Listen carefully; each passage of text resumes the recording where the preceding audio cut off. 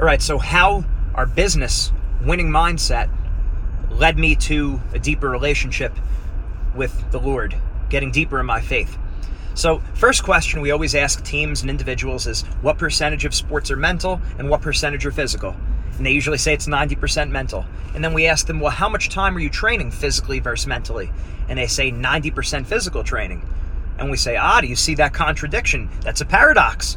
You're saying it's 90% mental, yet you're training 90% physical. Now, don't run away from that hypocrisy. Sit with it. Sit with that feeling of discomfort. Don't just go on Netflix or play video games or go on YouTube or watch TV.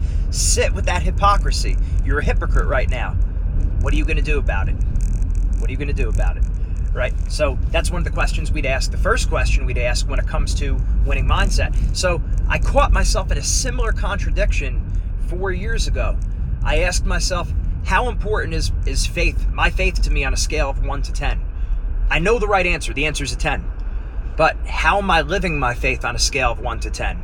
And it hit me at that time probably like a 2 or a 3. It was just basically like a slap in the face. This is right after my brother said he was going to start to apply to seminaries. He wanted to study to become a priest. And I said, wow, my brother's going to give his life to the Lord. What am I doing about it?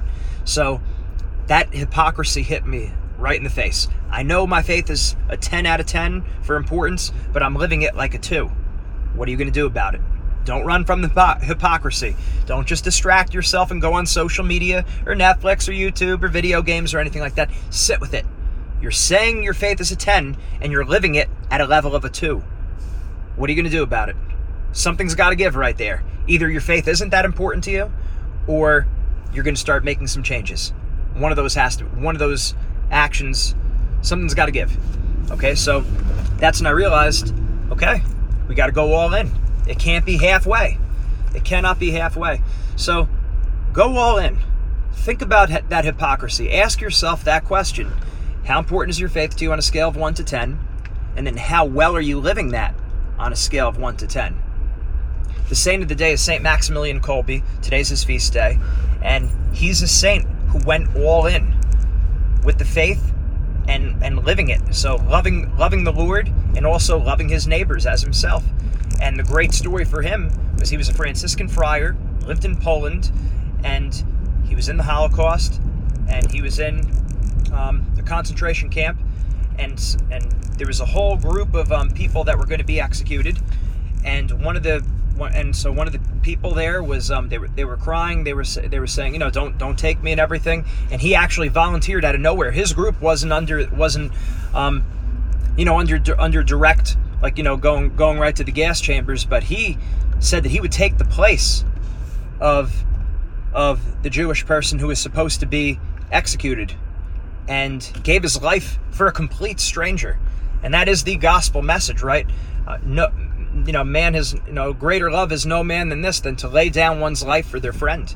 And that's what he did. He laid down his life for his friend, really a perfect stranger. So that's complete stranger, and gave his life for that person. And that person wound up living, I think, into their 80s or 90s. So he actually lived the faith.